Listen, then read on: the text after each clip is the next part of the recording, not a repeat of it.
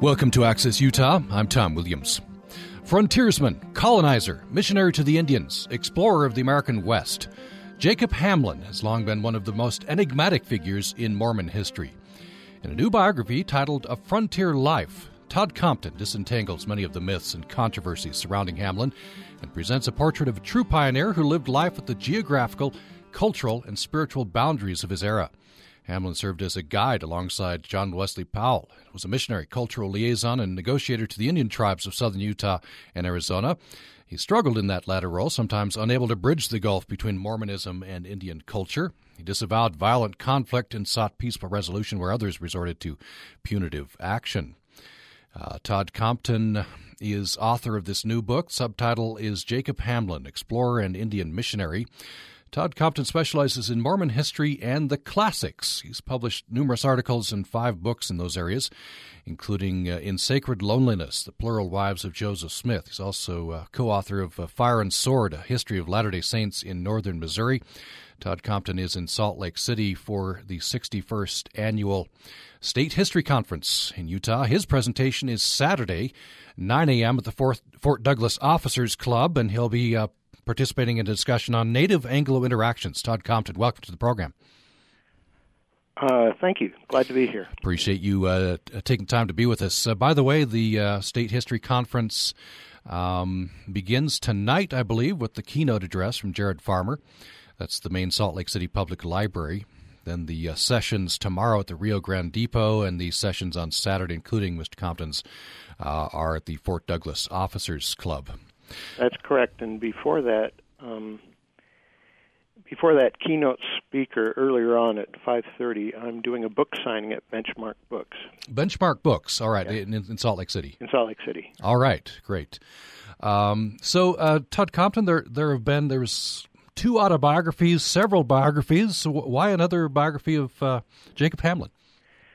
Well, I come from an academic kind of background. I have a PhD in classics, not American history, which is another story. But when I got interested in Jacob Hamblin, I wondered if there was like an academic biography of him someplace with good footnotes and so on. And I remember the first book I picked up was Bailey's book, I think called Jacob Hamblin, Buckskin Apostle, Paul Bailey. And I read through it, and there was lots of dialogue, and I thought, wow, the sources must be very good to include all this dialogue, you know. So, but then I looked at some of the primary sources, and he'd made up all the dialogue. And other books written on Jacob Hamblin often were really good at dramatizing his life, but they weren't as academic as I had hoped for. And in addition, some of them are very out of date, like the Preston Corbett biography, which is, you know, has good points. All the biographies have good points, and but Preston Corbett is way out of date now, and there's a whole avalanche of documents that have become available that he didn't have available back when he wrote his book. So all of those reasons. And you emphasize a couple of his roles. We'll get into those in detail. Explorer and Indian missionary. I want to talk a bit about heroicizing that went on. This was typical, not only with Mormon pioneers, but with Western pioneers. And Jacob Hamblin was a legend in his own time. That's correct. And the first time Frederick Dellenbaugh met him, and Dellenbaugh was a member of the second John Wesley Powell expedition, when he finally met Jacob Hamblin, he said, he was so quiet and so dressed so plainly, I could hardly believe this was the famous Indian fighter and Indian manager I'd heard about. And this was as early as 1870, when was it? 71, I believe. And coming from a non-Mormon, so as early as that, he was well known in the West. He was called the leather stocking of Utah. It goes back to James Fenimore Cooper. Yes, Dellenbaugh called him that. Dellenbaugh got to know him quite well, and we became very good friends with him. And he wrote a number of books about the Colorado, and one was a really fine memoir of that second expedition. And he called Jacob Hamblin the leather stocking of Utah, and someone who knew the Indians of the Southwest better than anyone else. And Hamblin, in his role as explorer, in the Grand Canyon country, he guided John Wesley Powell and his team, didn't he? That's correct. Yes, he got connected with Powell through Brigham Young, and Brigham Young recommended him as someone who could help Powell in that second expedition. So he helped with the logistics of that second expedition, and then after the second expedition took place, then Powell kind of turned to topographic matters, making maps, exploring the territory, and Jacob was, very, very helpful with that.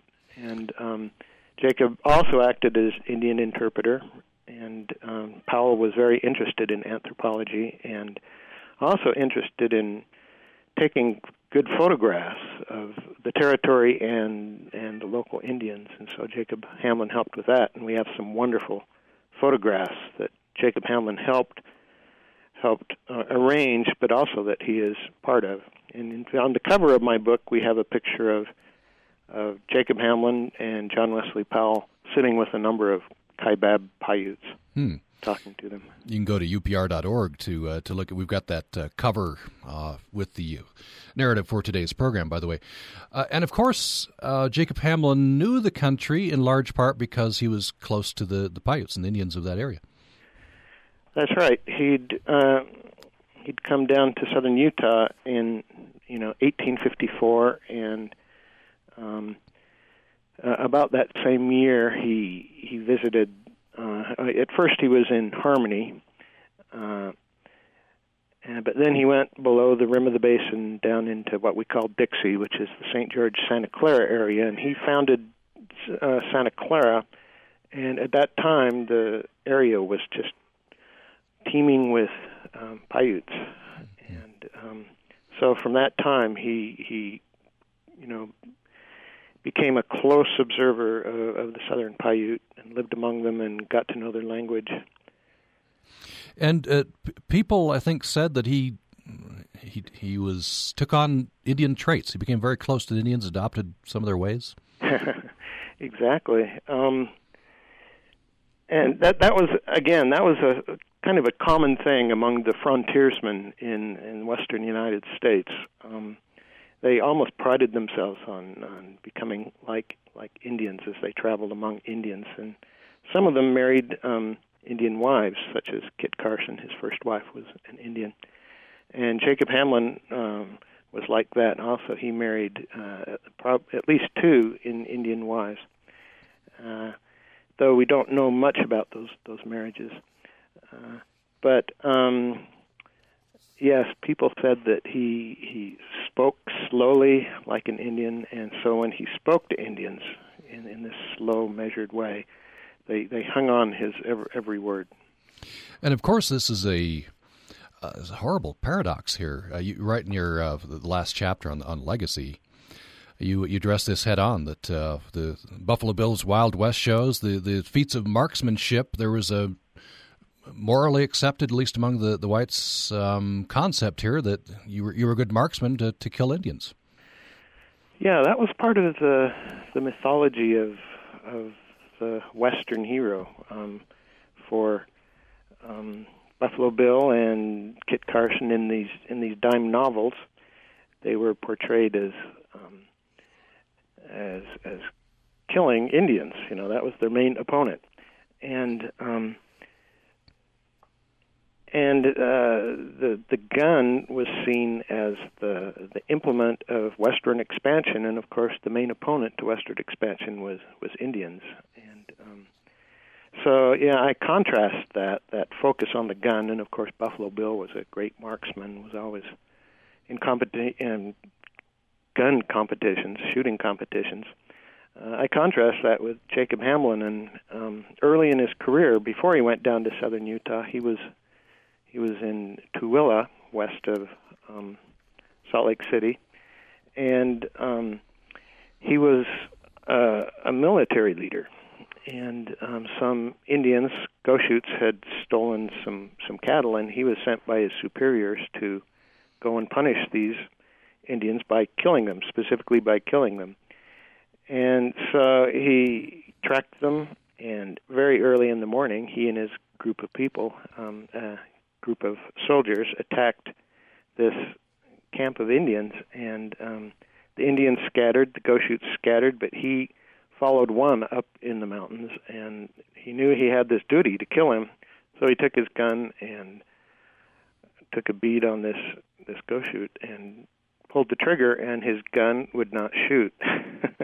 And so the Indian, of course, started shooting arrows at Jacob, and they, one went through his hat, one went through his coat, and Jacob was trying to get his gun reloaded and shot again, and again his gun would not shoot.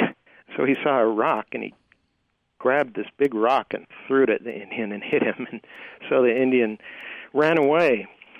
And after that, Jacob Hamblin felt that was kind of a sign given to him from God that he was not supposed to kill Indians.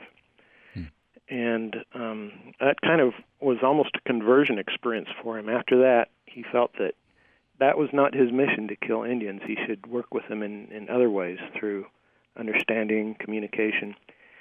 And he felt that God had given him the witness that if he didn't seek the blood of Indians, he would never be killed by Indians. So he was kind of protected in a supernatural way. But I put that in the context of these Western heroes like Kit Carson and Buffalo Bill, and it's a very funny contrast, because instead of this gun that is totally reliable, in Indian wars, it's this gun that would not shoot, a gun that God treated so it would not shoot. So it's a very Jacob Hamblin, because of that incident, he's a very different kind of Western hero. And this is as we said, in bold contrast to, in fact, in your chapter, I hadn't known this in that last chapter that I made reference to. John Chivington, who commanded the military forces at the Sand Creek Massacre, was an ordained Methodist minister. He was out there to kill Indians, and this was seen, I think, generally, I guess, by most people as Indians are in the way of manifest destiny, of progress. And if they're in the way, and they're uncivilized, they're savages. There's this dichotomy, and so I guess a lot of people didn't think twice about going out killing Indians.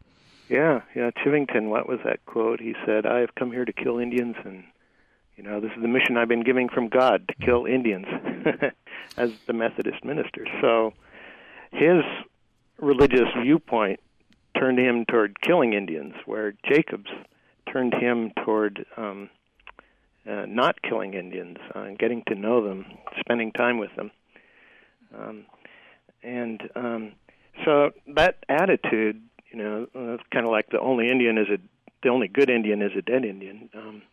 It was not unknown in Utah, and so Jacob had to work against Mormons who had that more militaristic, anti-Indian attitude throughout his life.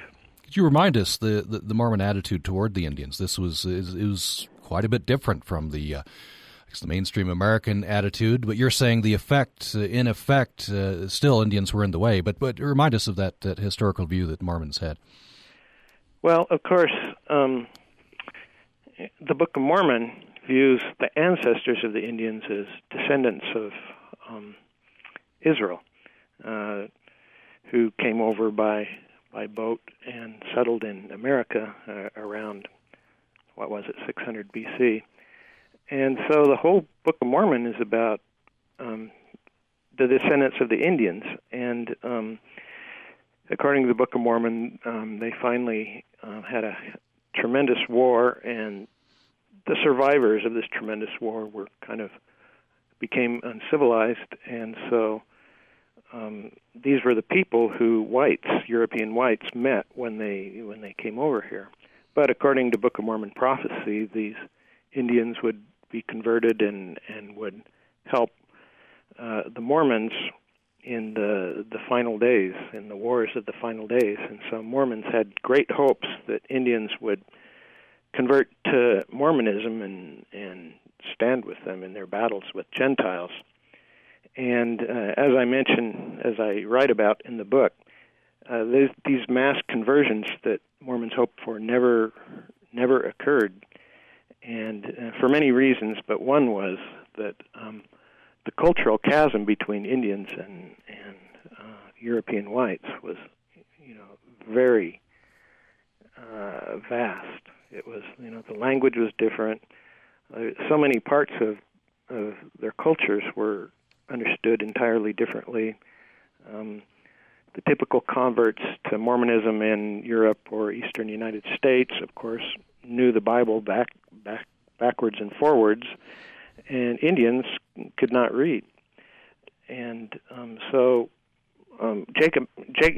Mormons, including Jacob Hamblin, often became quite disillusioned with Indians who, even if they were baptized, did not know how to become full Mormon converts, or did not even know how to live as the whites expected them to live, as farmers. Their life style was so different than the whites, and that gap never could quite be bridged. And you write that it appears Jacob Hamblin was at least somewhat aware of this conflict. He was sent out as a colonizer. That was in conflict with his other great life's work as Indian Missionary. That's right, and that's one theme that really stood out for me as I was working through this research, is even as these young men were sent down to southern Utah to be Indian missionaries, they were also expected to provide for themselves, to build houses, become farmers, and it was kind of difficult to focus on learning the language of the local Indians and work with them, and at the same time provide for yourself in very, very difficult circumstances in arid southern Utah. And in addition, water is very scarce in southern Utah, and so it was very difficult to share water often. And that's a theme just in regular Mormon history, this how precious water is and how you have to be very, very careful in how you portion it out. And there's lots of disputes about water in Mormon history. And so as the Mormons increasingly came down into southern Utah, they began taking over the water resources of the Paiutes. And so as they became settlers, they became competitors. As they became missionaries, they became competitors with the Paiutes.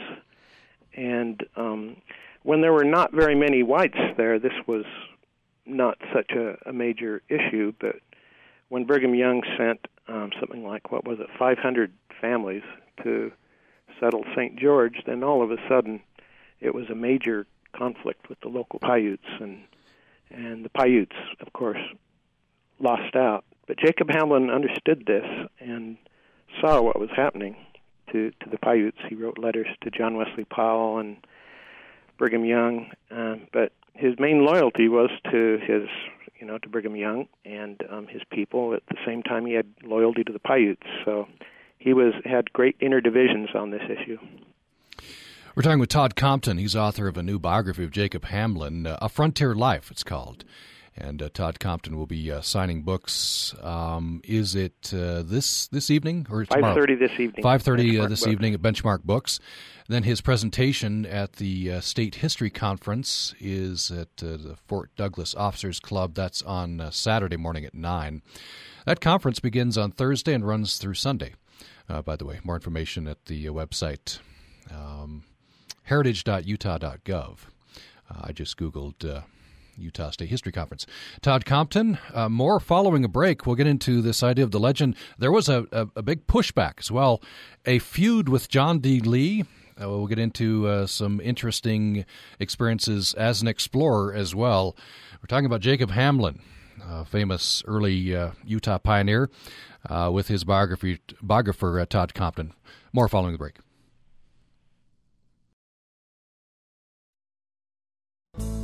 Senegal is the source of much of West Africa's most melodic and inspired music. On the next Putumayo World Music Hour, we'll explore some of the rich musical traditions and hear contemporary voices.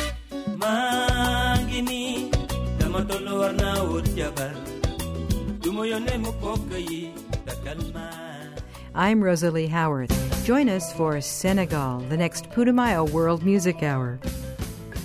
Fridays at 10.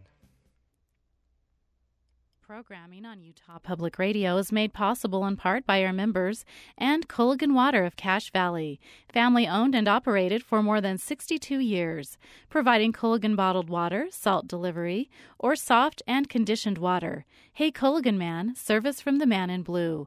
Online at logan.culliganman.com.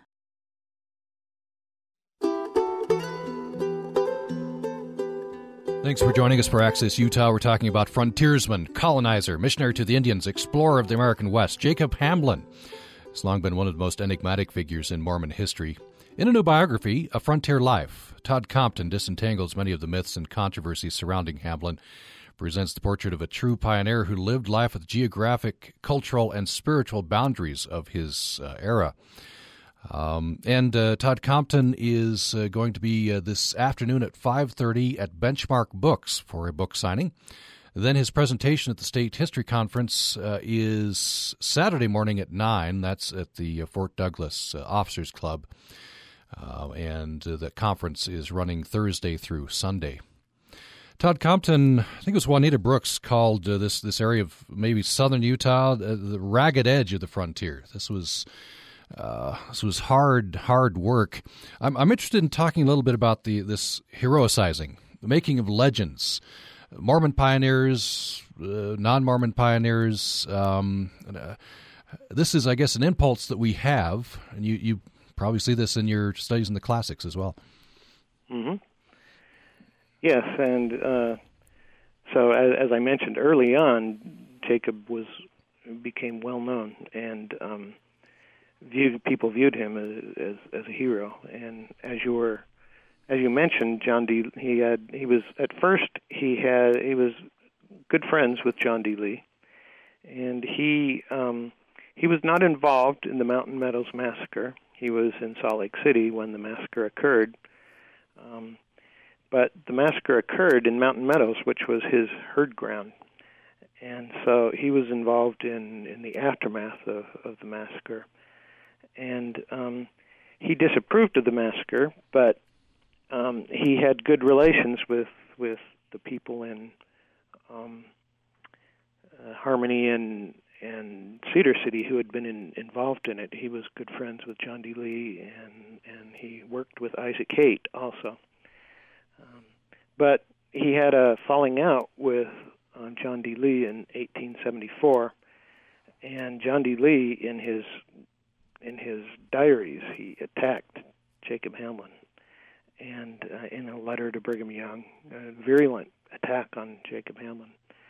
And since then, of course, the reputation of John D. Lee has gone back and forth, and Juanita Brooks kind of portrayed him sympathetically as a scapegoat for the massacre.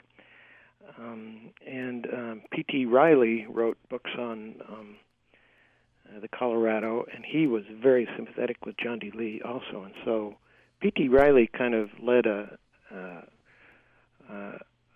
resurgence against Jacob Hamblin as hero and portray him as dishonest and grasping. And so in my book, I take issue with P.T. Riley in a number of places. You don't buy the backlash. Where does Jacob Hamblin the man would be different from Jacob Hamblin the legend? I'm thinking of, I can't remember the name of the movie where they say if you have a choice between the reality and the legend, print the legend. And that, we kind of had that impulse, but the Jacob Hamblin man had some weaknesses, didn't he? Yes, he was definitely human. And sometimes it seems like, to me, he gave up on the Southern Paiutes after. He didn't really give up on them, but he kind of, there was kind of like an early honeymoon when he lived among them, and then he got more interested in the Hopis. He had great hopes for the Hopis because they seemed a little bit more Western than the Paiutes. They lived in towns, and they had a beautiful, beautiful ceremonial system. And so he would cross the Colorado every year, starting in 1858, and go visit the Hopis. And other flaws he had come from his family. His members of his family, his descendants, felt that he did not spend as much time with his family as he should have. He was often gone on his missions, and he was involved in the cover-up of the Mountain Meadows Massacre, which is one of the you have to consider that as a flaw both of the Mormon culture at the time, and he was part of that. So he was definitely a human being, but the attacks on him is totally dishonest and totally grasping and acquisitive of property. I haven't found evidence for that in the primary sources that I looked at. We're talking with Todd Compton. The book is A Frontier Life, Jacob Hamblin, Explorer and Indian Missionary. He was instrumental in colonization, Mormon colonization in southern Utah, in northern Arizona, on into New Mexico. I believe he died in New Mexico. And you're welcome to join the conversation, 1-800-826-1495, or you can join us at upraccess@gmail.com. And we have this email from Steve in Beaver Dam, Arizona. He says, I frequently drive past the Jacob Hamblin house in Santa Clara, which I have read is a town which is largely settled by Mormon converts from Switzerland. I used to live in Switzerland, so this is a point of special interest to me. Do we know who first settled Santa Clara, Hamblin or the Swiss or somebody else? And do we know anything about his relationship with these southern Utah settlers who came all the way from Switzerland? Well, he married one of them. Louisa Benelli was a Swiss convert. But however, Jacob Hamblin and his fellow Indian missionaries were the ones who settled Santa Clara, which they did in, 1854. That was when he first visited there, at least. And the Swiss were called down to Santa Clara by Brigham Young at the same time that he called those 300 men to settle St. George, which was in late 1860. And so they came 90. There were 90 members of that Swiss group, led by Daniel Benelli, who was Louisa's brother. And so kind of the same thing that happened with St. George happened in Santa Clara. All of a sudden, the Indian missionaries were totally outnumbered by these Swiss converts. And the story of these Swiss converts is a whole other story, of course, and they had their own struggles with an environment that was so totally different than what they had left in Switzerland. And but there were conflicts between the previous Indian missionaries and the Swiss converts down there. As you can imagine, their cultures were so different. Jacob Hamblin eventually left Santa Clara and moved. He and his family moved to Kanab. But before they did that, they did build that house, which is a wonderful structure to visit. If you're down in southern Utah, that's one of the great historical sites in southern Utah, so be sure you go to Santa Clara and visit that. In fact, that's why I first got interested in Jacob Hamblin. Is my parents were retired to St. George and became missionaries, and so they led tours through that home. And when they started doing that, I started getting interested in Jacob Hamblin and started wondering about if there were good biographies and what the primary sources on him were. Of course, you've dived into a lot of the sources, primary sources. I'm interested to follow up on this idea that you have a group of people who come from, say, Switzerland or wherever it may be, and they feel called of God. They convert to Mormonism and come to Salt Lake, and then they're sometimes almost immediately sent out to this ragged edge of the frontier, and there's some extraordinary challenges, cultural and a new landscape, and almost no help from the outside once you get out there. Yeah, it's an incredible story, and to go from Switzerland, the mountains of Switzerland, to arid, dry southern Utah, and they struggled, and they were such good farmers, they were able to make a go of it.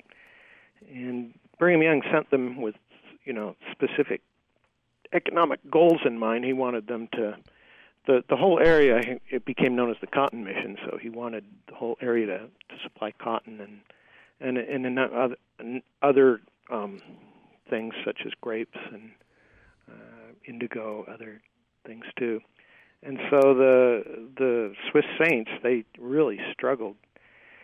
But what is interesting to me from the standpoint of Jacob Hamblin and the Southern Paiutes is they were not sent as Indian missionaries as Jacob and his people had. And so there was a real shift in focus in that town from being an Indian missionary town to being a town with economic goals. And so the Swiss Saints, they kind of looked to Jacob Hamblin and the Indian missionaries as, you're here to help us deal with the local Indians.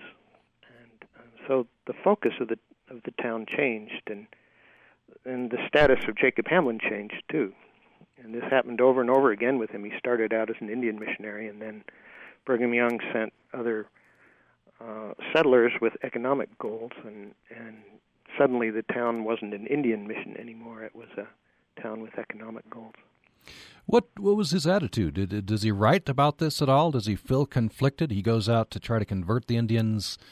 That part of his mission, you write, is he wasn't all that successful in. And then the second wave would change things. Yes, he certainly did feel conflicted, and we know about this from letters he wrote to Brigham Young and John Wesley Powell. But he kind of had a biography of his life that was ghostwritten by James Little that was published in about 1883. And this is kind of extraordinary for a frontier figure to have that kind of record during his life. But in this book, he kind of criticized, and he mentions 1861 as the year when everything changed with white Indian relations, and that was the year, of course, that Brigham Young sent the settlers to St. George and sent those 90 Swiss settlers to Santa Clara. And he said after that, relations between us and the Indians faltered because the whites were taking the water, the important places for water. They began to use the Santa Clara Creek because the Virgin River wasn't reliable. And whites introduced their cattle. We think of Mormons as farmers, but they were also stockmen. That was very important, especially in southern Utah. And in southern Utah, there were broad expanses of grasslands, and Mormons brought cattle and sheep, and these grasslands, which the Indians depended on at certain times of the year, they would harvest the grasses and grind them, make mush, make kind of bread, make drinks out of these grasses. They would come. They moved seasonally. They didn't have the idea of absolute ownership of land like we do. And after the whites came, after 1861, they would come back to their grasslands expecting the grass to be waiting for them, and the cattle would have started the process of overgrazing that happened in southern Utah. So it's kind of a tragic story in many ways. And Jacob Hamblin was very conscious of that, and it's in his autobiography and those letters I mentioned. But he was still loyal to the Mormons. He was still loyal to Brigham Young, and so he was kind of like the spearhead of Brigham Young in settling many of these early towns that gradually took over Indian territory. The book is A Frontier Life. We're talking about Jacob Hamblin, subtitle Explorer and Indian Missionary. Todd Compton is the author. You're welcome to join the conversation at 1-800-826-1495 or by email at upraccess@gmail.com. We have a caller, David, in Logan. David, glad you called. Go ahead with your question or comment. Yeah, some of us who are considerably older grew up with a book that was published with church-sanctioned Jacob Hamblin Among the Indians, and of course it was a feel-good book about a heroic character. And I'm wondering if in his research, if your guest feels that it's accurate, but just ignoring some of the negative things, or whether it's perhaps idealized to some extent beyond what really happened, since James A. Little was a contemporary of Jacob Hamblin, lived on, I believe, in Hatch. Just to make sure what books we're talking about, that book by Little, it's written in Jacob Hamlin's own voice. Says, I did this, I did this, I did this. So I consider it Jacob Hamlin's autobiography, as ghostwritten by Little. Okay. And so it's very valuable, but it has some of the drawbacks of someone speaking from the end of his life, and as opposed to, diary entries that you enter the same day or letters that you write when you're in the middle of the activities you're talking about. Okay, now there's another book that you may be talking about, which is Preston Corbett's book, which was, when was it published? In the 1950s or something like that. And we talked about that earlier. He wrote, there's a lot of emphasis on the family of Jacob Hamblin. It's kind of like a family book, and it's very valuable, and I used it a lot, but he made some mistakes. He didn't have access to all the sources we have access to now, and again, it wasn't written from an academic viewpoint. So my book is a lot more reliable in a lot of ways, even just chronologically. However, his book has more family history and more information on the children of Jacob Hamblin, for instance. But you'd consider that generally accurate, if not complete? Generally accurate. There are a number of mistakes with chronology, and a lot of the stories that are in my book just didn't get into his book either because he didn't know about them, or he didn't think it was worthwhile including them. It's a lot shorter than my book. My book has 483 pages of text, so you get your money's worth, plus footnotes, and after that, 483 pages. Yeah, Little's book is not a large book. No, Little's book is a little book. Yeah, that's right. David, thank you. And happy reading if you pick up Mr. Compton's book. By the way, it's published by University of Utah Press. We're going to take a brief break. When we come back, we'll talk about Jacob Hamlin's family life. I believe he did live polygamy. I think that's the reason why he went to New Mexico. And at the end of his life, apparently was planning to go to Old Mexico. We'll talk a bit about that. Jacob Hamblin is our subject, early Utah and Western pioneer. Frontier Life is the biography, and Todd Compton is the author. More following break. On From the Top, we don't just put young people on the show to hear their incredible musical performances. We celebrate the whole kid. We're all members of the Vermont Astronomical Society, and we've also gotten really into building telescopes. I run cross-country, and I run track. Well, I'll eat anything as long as it's not looking at me and as long as it's not moving around. I believe the correct term is math stud. Join me, Christopher O'Reilly, to meet America's most outstanding young musicians on From the Top each week from NPR. Friday afternoons at 2, repeated Sunday nights at 9 on Utah Public Radio. Programming on Utah Public Radio is made possible in part by our members and Science Unwrapped in USU's College of Science. This Friday at 7 in the Eccles Science Learning Center, featured speaker Randy Martin discusses the science of Cache Valley's air pollution. Information at usu.edu/unwrapped. And by Crumb Brothers Artisan Bread at 300 South and 300 West in Logan, now open Monday through Saturday until 2, with a changing menu of a specialty salad, French breakfast pastries with local seasonal fruits, and lunch sandwiches.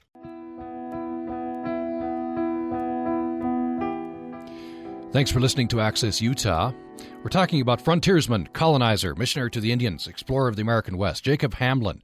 He's long been one of the most enigmatic figures in Mormon history. A new biography is out, A Frontier Life. Author Todd Compton joins us.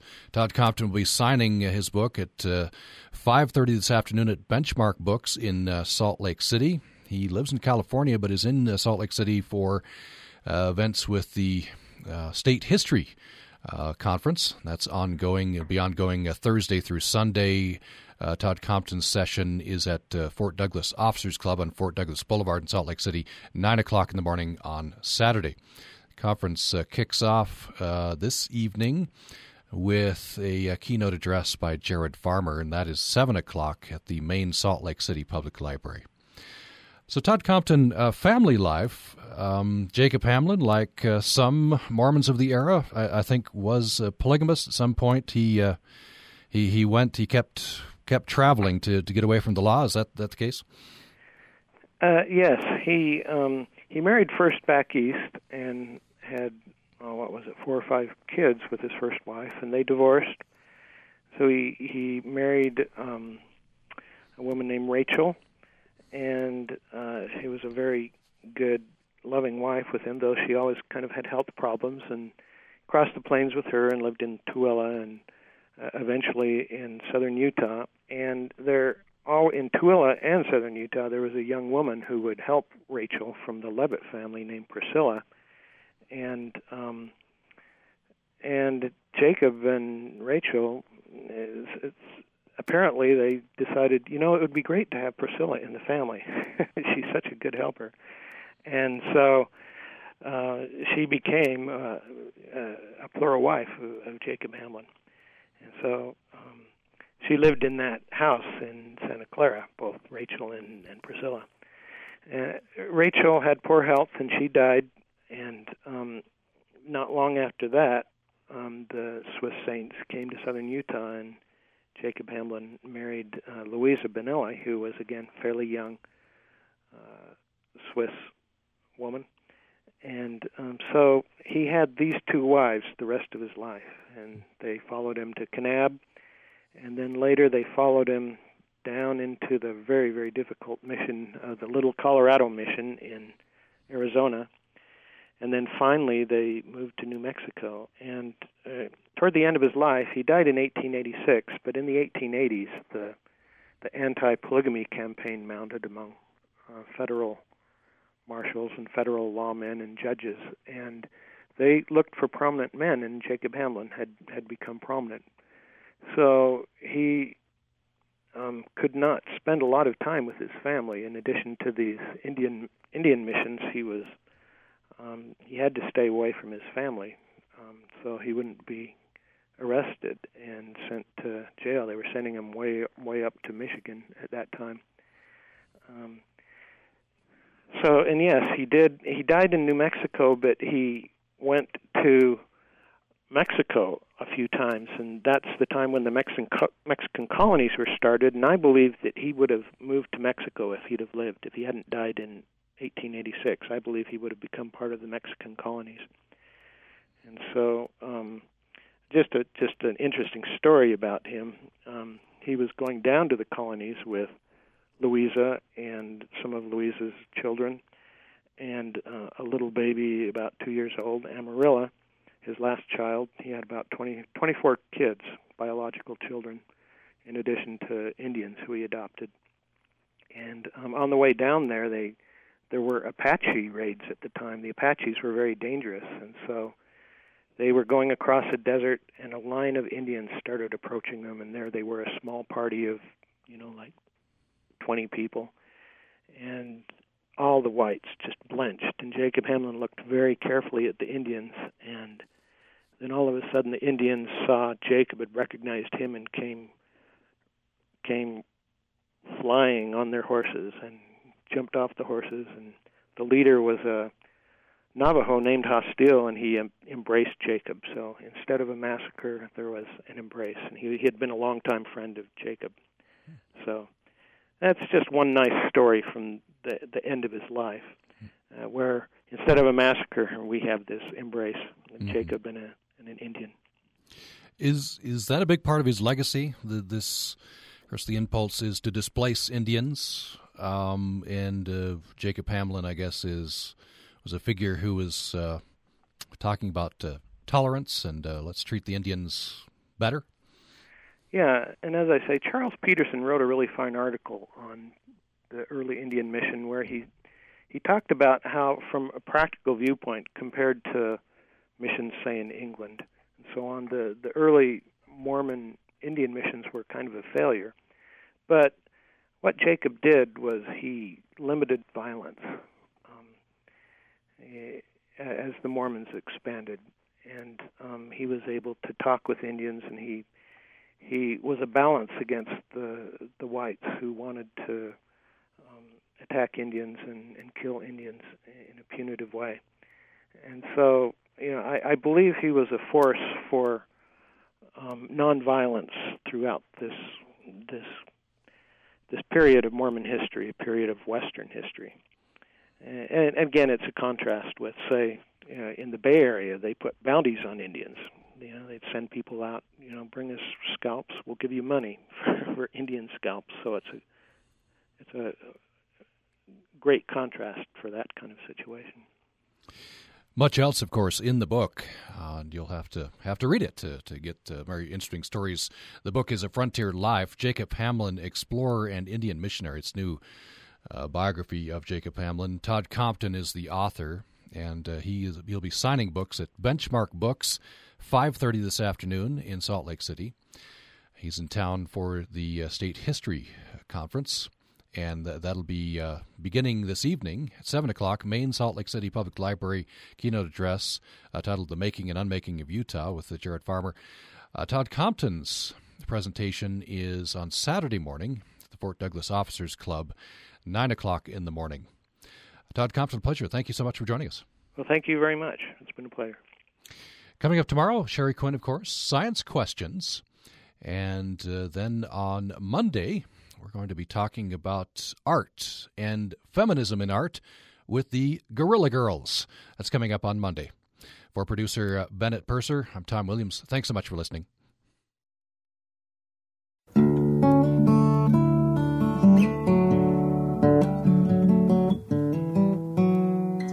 Utah Public Radio presents StoryCorps, an oral history project in conjunction with the National Library of Congress, recorded in May of 2013 in St. George. I'm Lil Barron, age 53. My relationship to Sonia is I'm from Habitat for Humanity, and she is one of our homeowners. My name is Sonia Gelter. I am 46 years old. So, Sonia, I want to know about your story with Habitat, starting from before you became a homeowner. Before I became a homeowner, I was just getting divorced, and I had 5 children. We were on our way to losing a home, and I needed to move. I didn't know what to do. I didn't have a place to go, and I had these 5 tiny kids. My twins were a year and a half, but literally my credit was good. I had everything that I needed.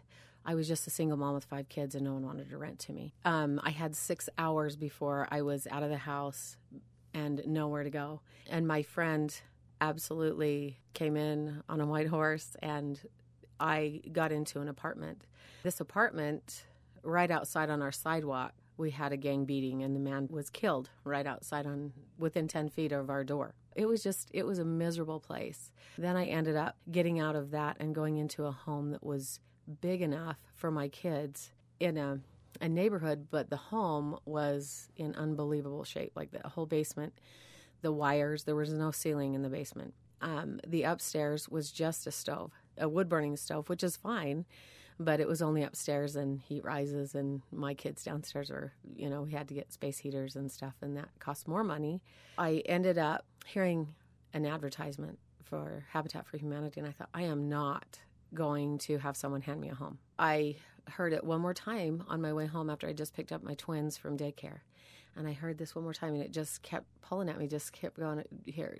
I finally put away my pride and called, and they explained a little bit to me, and they told me that I would work for my home and that you have good credit for this home and that it's not a freebie, it's just a 0% loan. Put an application in, but all my kids knew that we had done this, and it was Christmas Eve, and I got a letter in the mail from Habitat, and I didn't open it until Christmas morning, and I had my kids gathered around me, and I said, here we go, we're going to open this. When we opened that letter, literally we were all in a circle jumping around in the kitchen and thinking, oh, it's ours, it's going to be our home, and we don't have to move. That year we had moved 4 times, and my kids went to 4 different schools. And the stability that a home would provide us was just exciting, and it was just a blessing for us. It only took three months to build the home, but a couple of years until it was being built. And we worked hard, 250 hours. My kids actually came and cleaned up after the workers, and we swept. The home has served for much more than just our home. About 4 years ago, my mother had a stroke. Consequently, they ended up losing their home. And so they came to live with me because I was the one with the stable home. We ended up building a ramp and doing some things to the home that my mother could go in and out of easily. She lived there for almost 2 years, and then she passed away in my home. And it was my sanctuary, and I'm so thankful to have it. So do you think that Habitat for Humanity only helps the family? Not just the family. It helps, literally, it helps the whole community if they get involved. Generation after generation will be affected by my home, by just getting a home. It affects everyone, I believe.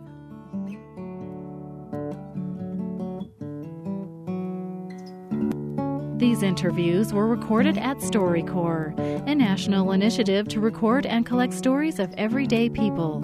Excerpts were selected and produced by Utah Public Radio.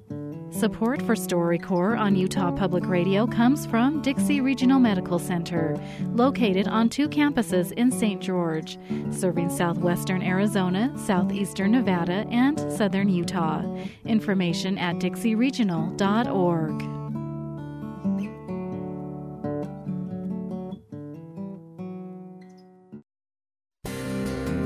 Access Utah is a production of Utah Public Radio. You can listen to this episode or previous episodes of Access Utah anytime at upr.org, where you can find a link to subscribe to our podcast. This is Utah Public Radio, KUSR HD1 89.5 Logan, KUSK HD1 88.5 Vernal, KUSL HD1 89.3 Richfield, KUST HD1 88.7 Moab, and KUSU FM HD1 91.5 Logan.